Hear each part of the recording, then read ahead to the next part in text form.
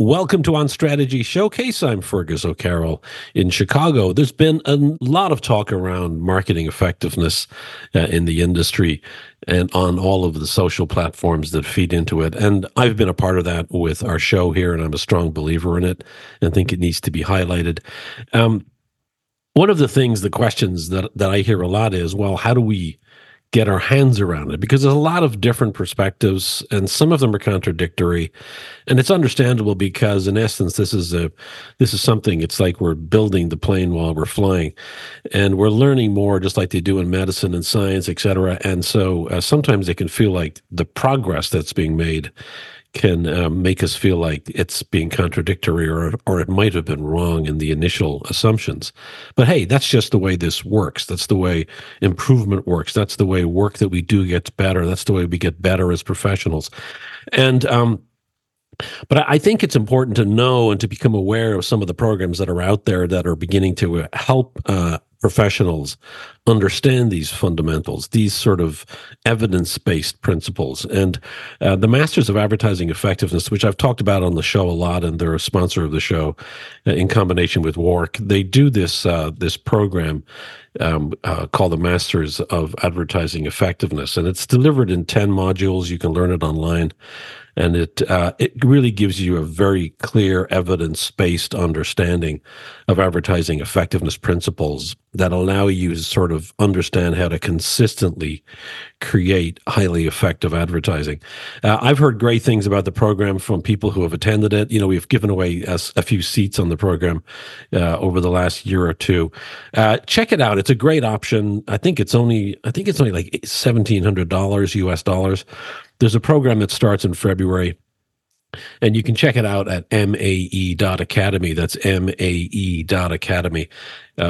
James Herman, the author James Herman, and the strategist, he is the one who conducts the course, and we do love having him on the show and hope to have him back on real soon. Here's a clip from today's episode. I think one of the big differences that we have is that there's an arrogance to having bought an audience. So every time we go out, we buy eyeballs and we say, we've bought you, therefore you have to look at our stuff. We'd quite like you to share it with other people. And every other form of modern media doesn't buy an audience, it builds one. Doesn't matter whether you're on TikTok or Instagram or YouTube Shorts. What you want people to do is hit the subscribe and the subscribe, follow and like button, because you want more people to tune into your content the next week. So you're acutely aware of having to entertain, maybe inform the audience that you have, and of the need to build that audience, whereas we treat them as entirely disposable. We have two great minds, Ed Cotton and Steve Walls. Both of these guys have pedigree in the industry. They've worked at great shops over the years. And I've invited them on the show together because they're pretty prolific on social media. They're smart, intelligent, reflective people. And I like that. I like talking to people like this. And we're going to be talking today. We kind of try to figure out what we do as a theme, and we agreed on the theme being the consequences of change. And it's not a glass half empty show.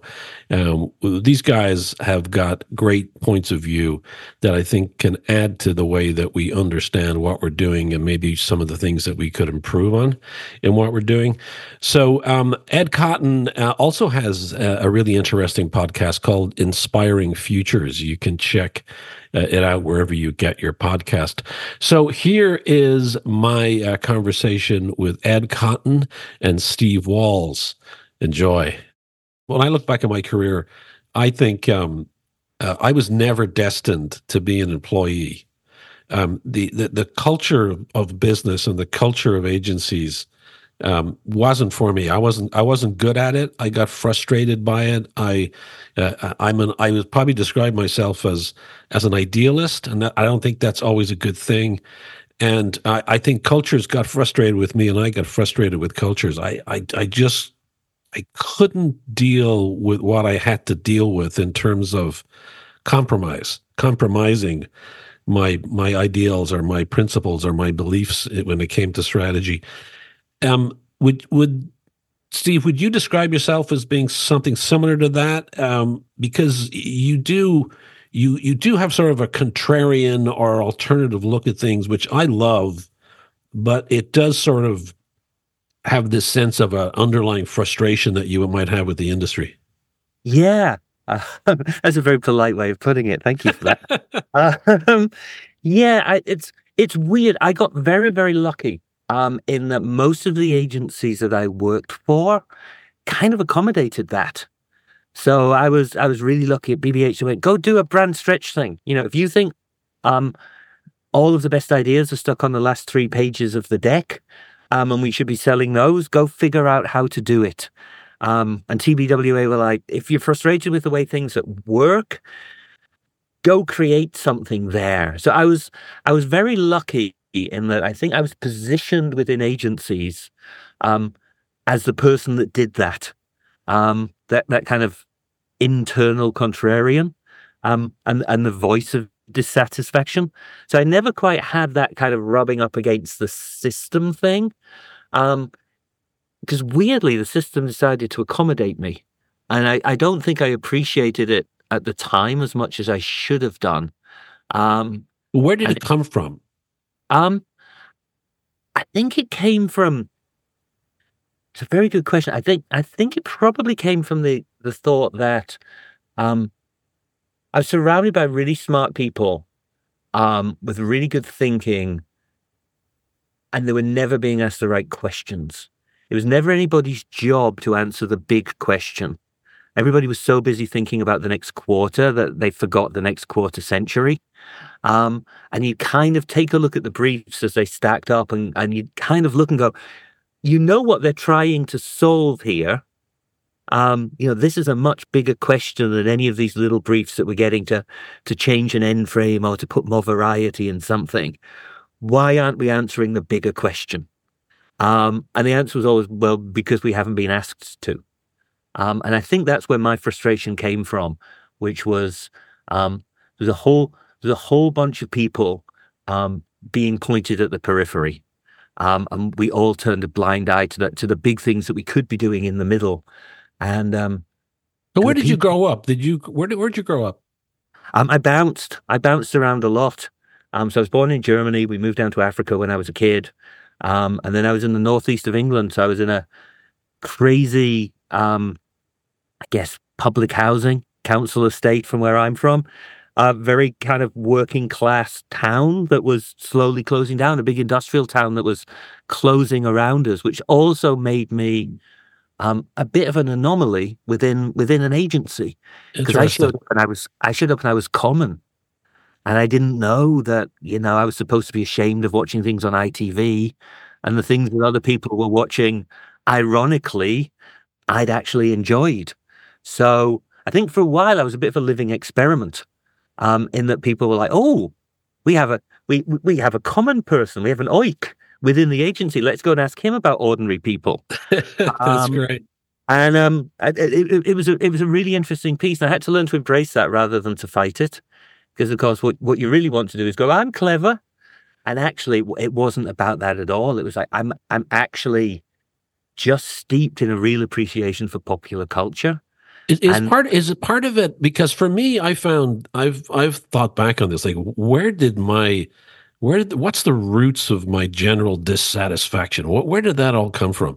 And I think in part it came from the way I grew up. And that's why I ask you that question, because, I grew up in Dublin, Ireland. And I think for me, I've always had this issue with authority. And the aspect of authority has been authority's willingness to tell us and as a group of a population, what we should do and shouldn't do. And I think I took great issue with that.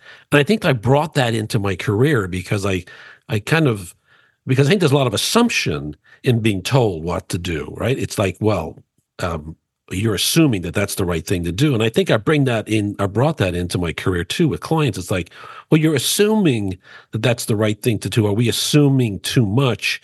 And therefore, there wasn't necessarily a willingness to either listen to an alternative view or accept an alternative view. And I'm wondering, is that something that, is something that may be part of what is in it for you? Sometimes I'm not even sure that it's an alternative point of view. I just think it's a willingness to explore a little bit deeper. And, I'm sure we'll come on to it as it goes, but just the idea of kind of understanding the real problem and speaking truth to that problem that's in the room that nobody wants to talk about. Everybody knows that there's an issue, and everybody knows that it's a bigger issue. But what we want to do is solve all the easy things around the periphery of it. But nobody wants to get to the heart of it and kind of go, but this is the worst pasta sauce on the market, objectively. We have fewer vegetables and more sugar. And that's either an issue or it's a strength, but let's talk about that as opposed to talking about the new ways that you can use a sauce. So for me, it's always been that. It's always been, can we talk about the unspoken issue in the room? Can we speak truth to what people genuinely think about you? And then we can decide whether or not this is the time to solve it. But otherwise, we're going to spend all of our time dancing around it, and we're never going to get to the heart. Right. So, Ed, how about for you? Tell us about, what sort of fuels your passion, and is there things about agency life where you found yourself being pretty ultimately dissatisfied with? Yeah, I mean, it's obviously in a long-ish career, the journey's gone through various cycles. And when I started out, for me, it was just about learning, and it was learning from people who for a while I didn't even know there was a thing called strategy or planning. Yeah. And I think even to this day, I mean, a while back I taught at the University of Oregon, and in the big communication school there, and talked to 800 students. I asked them to raise their hand if they knew what account planning or strategy was. I think there were about 10 hands raised, and that's in one of the biggest schools in the US. So this is a discipline, and in Wieden and Kennedy's back door, their backyard. Exactly. So yeah, for me, first starting out, it was really about learning, and then I was very lucky that I got into a situation where I happened to win a piece of business before my time, I think, and got sort of promoted above my station, and was sort of forced to do a lot of scrambling and really learning. So I wasn't really in a position to sort of challenge the status quo because I didn't have the experience under my feet to sort of to do that. And to be honest, I think a lot of what Steve's saying to me is it's a confidence game, and I think maybe agencies, there's a famous story about Alan Brady Marsh and British Rail, with the equivalent of Amtrak over in the UK, keeping this, a pitch where the lobby area is an absolute mess, and the prospective client is kept waiting half an hour. And when they go into the room for the pitch, they say, "Why do you keep us waiting half an hour? And why is it a terrible mess?" And they go, "Well, that's how you treat your customers." That's great. I love that. No one's got the guts to do that these days. Absolutely not. So I think there's a way where strategists have a real tough time because they want to speak sort of truth to power, but at the same time, you need a lot of confidence to be able to say your pasta sauce sucks. And some agencies have the credibility to do that, and a lot of them don't, unfortunately. And that, I think, compromises and frustrates the planners who believe that that's their job, to be an objective voice of reason. I've been fortunate enough that I did see a really big opportunity when I was at McCann. I set up something called Magic Hat, which was really, it was a sort of a SWAT team, and we were really sort of there to be agile and solve big client problems in interesting ways. And it was, working with a big spirits brand and saying, actually, the most powerful asset you have is the music in your commercials, because where the kids are is listening to music. So you need to do something with that music versus just make more ads, and, that ended up in us being able to bring a record deal to a major brand. So that it wasn't really frustration. It was more like looking at opportunities that weren't being seized. And then when I left that, I sort of found myself just being surrounded by creative people and working in creative agencies. So it was always about the work. Steve, we talked about how we work today. I mean, obviously a lot has changed. I mean, there's been dramatic change. Can you tell us about some of your thoughts on the way that we are choosing or being forced to work today? Yeah, and I think it's accelerated. I think the thing that we tend to forget is that we all think we're in the business of selling advertising, but that's not how the industry makes its money. We're actually in the business of selling the time it takes to make advertising. And that's great when there's a lot of money around. But the second there isn't, what everybody looks to do is cut time. So I think, one of the big things that's happened is that, in a bid to say, okay, we need to cut the time in order to cut the cost, in order to keep the client, it went from, well, you don't have 6 days anymore to, call a recruiter and recruit some people and meet them and go and do some things with them. Why don't you do the social listening instead? We can hear from more people for less money in a fraction of the time if we go that way. And then from the social listening, you get to that point of, well, rather than commissioning that the whole time, why don't we run that the whole time? And then why don't we run an API that just automatically churns out creative off the back of it? And you end up in this weird volume game.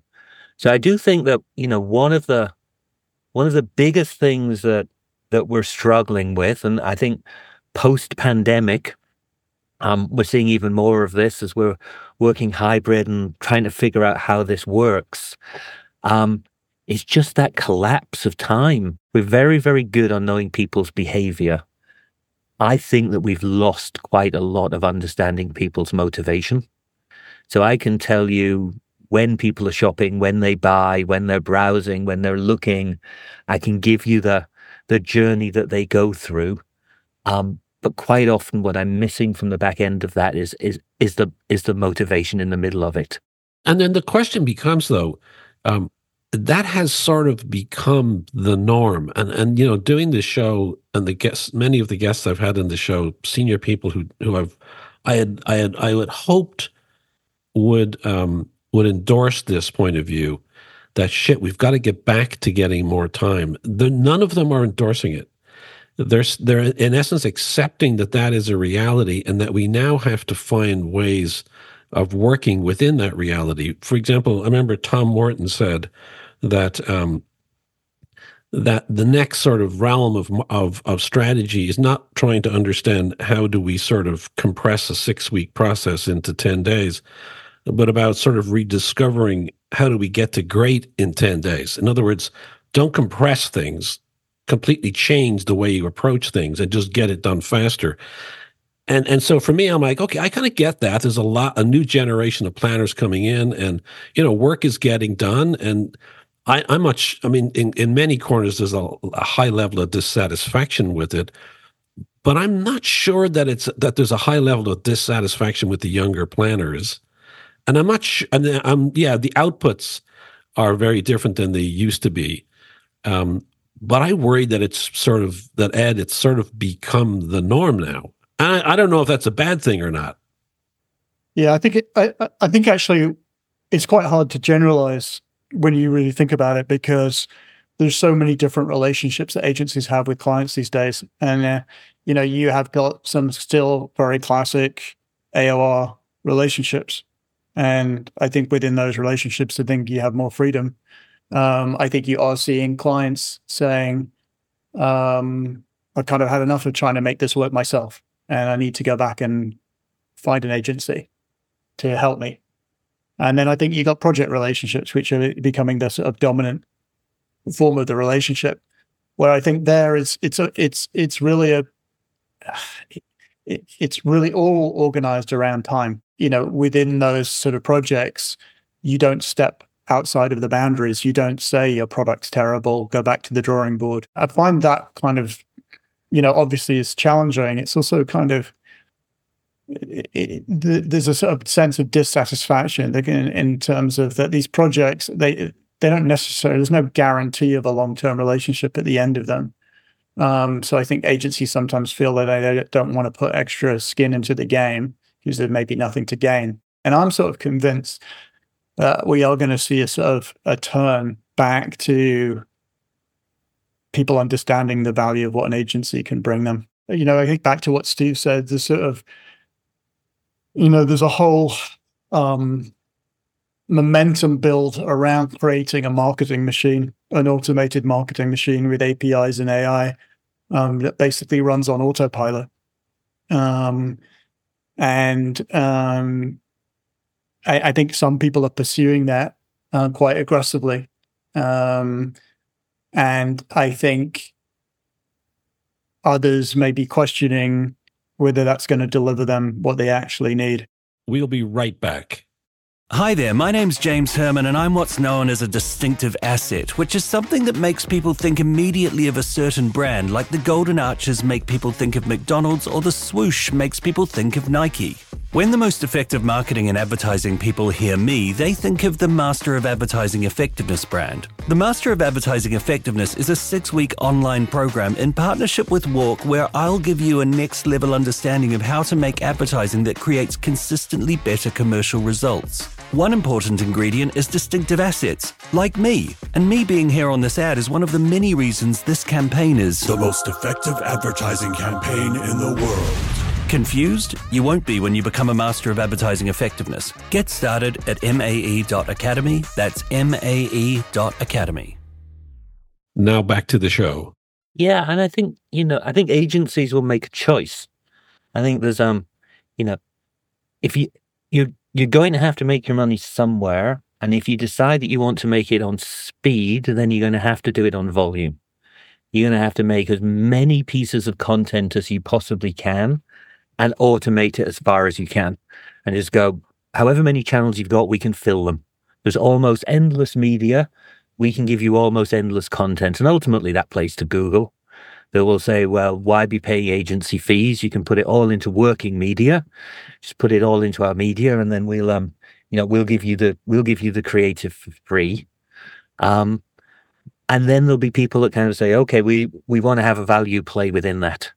So yes, we can play the numbers game and make, cents per 1,000 pieces of creative that we make, or we can play a different game as well.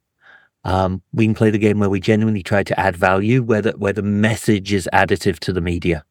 So I definitely think there's going to be that split between, actually all that matters is, the frequency and cadence with which you hit people. And you optimize a message within there, and something that says, well, actually, no, what we want to do is to make that media work a little bit harder for you, and this is where it's worth the time and effort. And I'm not sure that we're making that choice consciously at the moment, but I do think it will come. I think we'll get to the point where we kind of go, okay, so at what point do we see strategy and great creative as additive? And what are the projects where those work? I take comfort when I look at one client that's been showcased a lot. It's been on the show, and we all are familiar with what McDonald's has been doing all around the world for the most part. And I take great comfort in the fact that McDonald's has now become an advocate for inventive qual, getting the agency folks out there, talking to people, bringing understanding of people's lives, and the strategy being so better informed by the fact that it's built on being exposed to real people, and that a major global brand like McDonald's is comfortable making decisions based upon just the feedback of a relatively small number of people.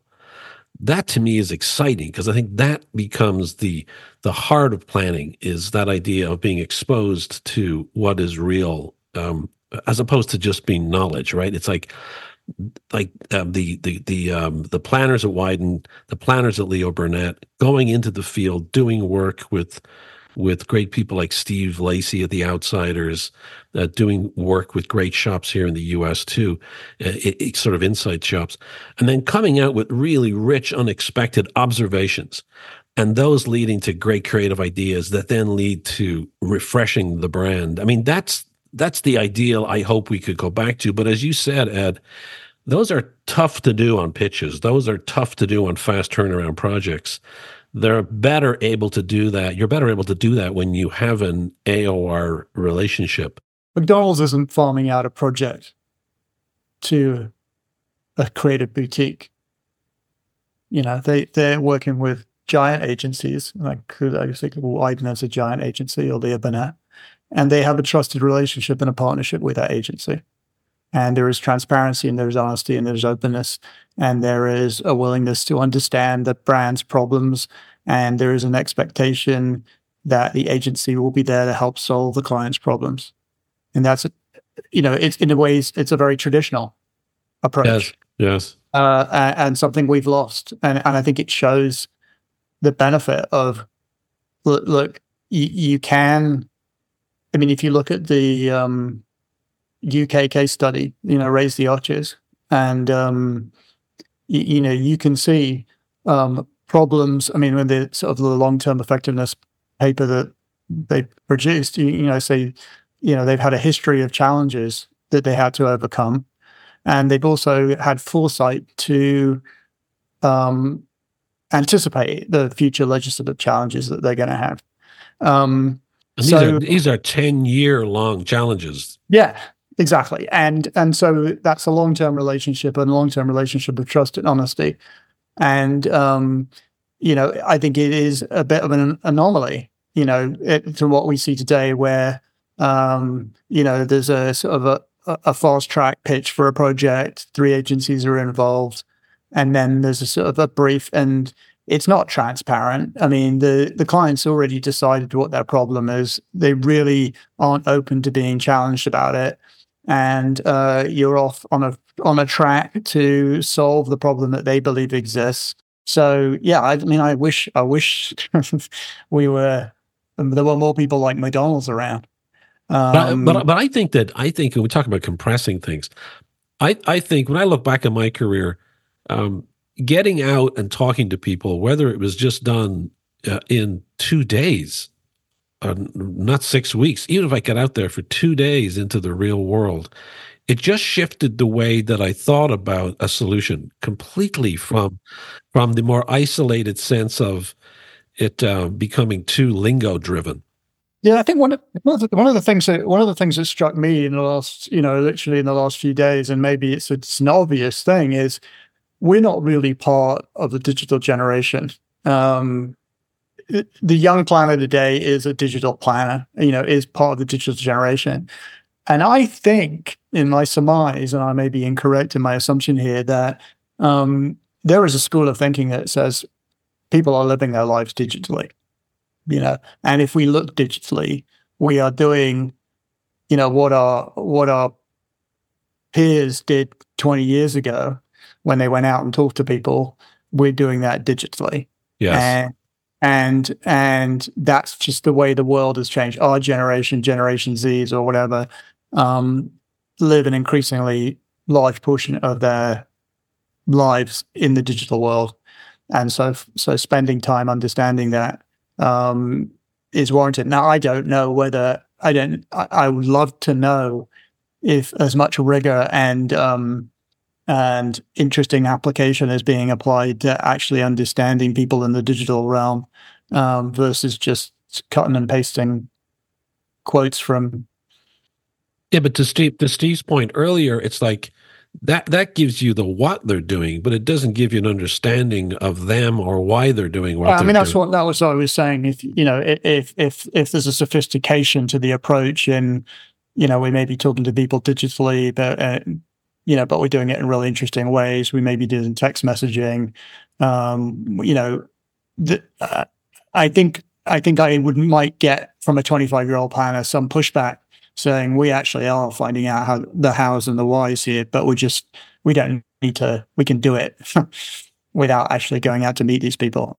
There's a real difference between observing and engaging. And you can absolutely engage with people online. It's just a lot of what we do is we observe them through tools. And we end up with relevance, and relevance is cheap. It's really easy to be relevant. I look at the data from your Apple Watch and I see that you didn't sleep very well, and I post you an ad for a pillow. And it is relevant, but it's not resonant. And I think McDonald's is a great example of them understanding the power of resonance and saying, great, we're there, we understand the people. Now let's not just give them something that's a relevant offer to them, but something that makes them feel seen and heard and recognized. And that they look at and they go, that does feel like it's for me, as opposed to just being something that is kind of relevant to the situation that I'm in. So there's definitely a piece there. I do think it's the idea of what if we're wrong?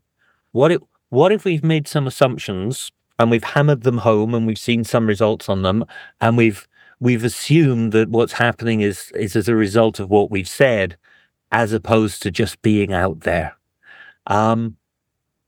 What if we're not tackling the real problems? What's the long-term consequences? I remember Jim Carroll always saying, the seeds of a brand's destruction are sown at the height of its fame.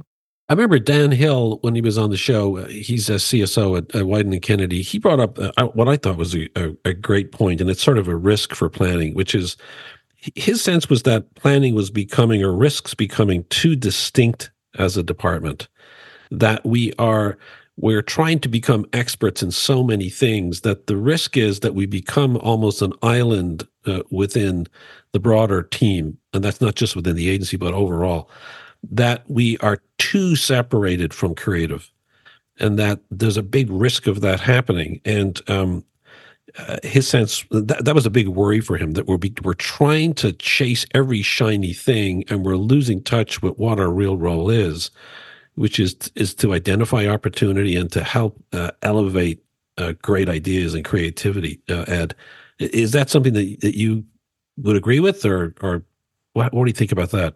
It does happen. The strategy departments get pulled and pushed in different ways, and as clients, start to pull out assignments. So we want you on social media, or can you send a qualitative? So before you know it, you've got a multifunctional strategy department doing different things and getting pulled in different directions. And I've heard it from a very famous agency that this led to a lot of challenges based on what they'd expected their strategy department to be delivering in terms of their relationship with creatives. But over time, that the strategy department got pulled in different directions. I want to go back to the consequences thing, I think, a little bit, because I think it's a really important point. And I would say one of the struggles I feel that the industry hasn't really solved for here is, what is the multiple advantage of doing things the right way? I.e., if I follow a McDonald's route and I have a long-term agency relationship and I develop brilliant creative, what is the multiple I am generating as a result? Right? So what do you mean by the multiple? Does it grow my sales 2x? Does it grow my sales 1.5x? Does it do it quickly? What does it take? I.e., well, the opposite of that would be, what is the consequence of not doing things the way McDonald's does? Yes. And is that consequence dramatic enough for me to lose my job? And I think that's the part of the problem, is that brand work tends to take a lot of time. And then you've got this sort of paradox, which is that CMOs don't really have a lot of time. So to do something over the long term, you need a special type of person, and you need buy-in up the senior levels of management who can appreciate long term versus short term. And so I think a big problem with our industry is that we haven't solved the advantages or the disadvantages of not doing things correctly, of not doing great work, because people are happy with the status quo. And if the status quo can be automated and the status quo can be cheap, and the status quo doesn't involve expensive strategists, and there is no consequence of doing that, then that's just the way things will go. What's interesting about that, though, I totally agree with you. But what's really interesting about it is that when you look at McDonald's or you look at Cadbury or you look at Snickers, those campaigns worked immediately, and they were designed to work immediately. They were in essence a blend of brand and performance. Yep. They're all retail examples. Yeah, but I would agree that they do the long and short. Yes. And the beauty is that the clients understand the long and short. Not just we're going to sell out and forget about it. But we are. I mean, you look at Cadbury, the Cadbury case. It's a great case too. Where we had. I mean, it's really interesting when you say, well, we had this gorilla, Phil Collins gorilla in a suit that, everyone in the creative world lauded as the most fantastic piece of advertising that had ever been created. It was heaped with praise. They did not create a number two. It was only a one-hit wonder. And then the brand was sort of, with the new agency, was sort of then had to work out how it was going to do something different and do it for the long term. Come up with a platform that was powerful and enduring, that could work to deliver short-term results as well as long-term results. And so I think again, that's about an agency relationship. It's about discipline. It's about marketing discipline. It's about and that was Fallon who did the gorilla. Fallon London at the time did the gorilla. Now the gorilla, because we had Cadbury on the show and we went through it. It's a great episode, and they said that the gorilla killed it, right? As you said, Ed, there was huge positivity, but then it derailed them culturally because they felt that they were having to chase fame without a strategy. Fame became their strategy, and they lost their direction as a result of that, and sales began to drop. Now there were lots of corporate issues going on. There was a merger issue, et cetera. But absolutely. And then I think it's VCCP came up with the glass and a half as being sort of the center stage, and that work has been beautiful work over the last 4 or 5 years. The other thing about that work as well is it's just very interesting, and I think you probably talked about it on the show. But there's just sort of when you're trying to create a hit, there's a sort of a drama to it, and it's got to be sort of there's a wow. Whereas this Cadbury work is sort of quiet, yes. And it's not trying too hard, and it's not trying to be talked about, but it's quietly charming. It works in a very quiet way, and that sometimes seems to go against what a lot of creative people might be considering creative, but at the same time, we know it's actually very effective. I think one of the big differences that we have is that there's an arrogance to having bought an audience. So every time we go out, we buy eyeballs and we say, we've bought you, therefore you have to look at our stuff. We'd quite like you to share it with other people. And every other form of modern media doesn't buy an audience, it builds one. Doesn't matter whether you're on TikTok or Instagram or YouTube Shorts. What you want people to do is hit the subscribe and the subscribe, follow and like button, because you want more people to tune into your content the next week. So you're acutely aware of having to entertain, maybe inform the audience that you have, and of the need to build that audience. Whereas we treat them as entirely disposable, because every time we need 1 million people to see something, we just buy another 1 million people. And I think that leads to that idea of, we've got 1 million people, we're going to show them something, and they may never come back. They're only ever going to see it once, so make it flashy. And yet, every influencer, every creator, every showrunner that I speak to is trying to do exactly the opposite. They're trying to build an audience of their own, not to buy somebody else's. And I think we're way behind there, because that idea of they're a fleeting audience that we've bought, we've only got 15 seconds with them ever, and then they're going to disappear, as opposed to I have an audience that I've built that I'm going to keep with me for the next 4 or 5 years. So how do I grow along with their interests? It's just a fundamentally different way of looking at things. And I do think we're a good 10 or 15 years behind the world of entertainment and influence and creator when it comes to that. I like Steve's point about like the audience idea, you know, that you're buying an audience versus you have an audience. It's like, well, you know, Red Bull, I think, is, you know, one of the most underrated brands ever. Just maybe they've never, very, very rarely produced a creative piece of advertising. My God, are they in the content business? Are they in the sponsorship business? Is their brand visible from an awareness point of view and from a content point of view and from a thematic? I mean, they are a machine, and in an interesting way, because, you know, they own one of the most successful sports teams in the history of sports, and the Formula One team.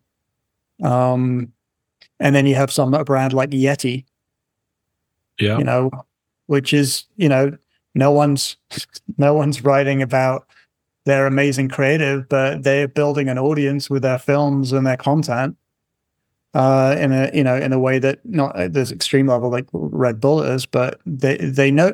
I think it's a confidence thing. You can see those brands who know who they are, know who they want to be, or know who they should be, or understand that they're not, you know, the McDonald's is like, you know, people really actually like us. If you read the media, people hate us, but you shouldn't read the media. You should go out and talk to people and understand what they like about us, and they do actually like us. So let's not channel the media's perspective into our brand. Let's go and find the positives that people find in us, rather than chasing the challenge of avoiding the negatives. Obviously, not all brands are in the privileged position that a Yeti or a Patagonia or an Apple or a Nike is, but it does sort of demand that, you know, why aren't people asking themselves some fundamental Cadbury-like questions? You know, why are we in business? What are we in business to do? You know, what's our origin story that allows us to link that truth from the past to today's reality?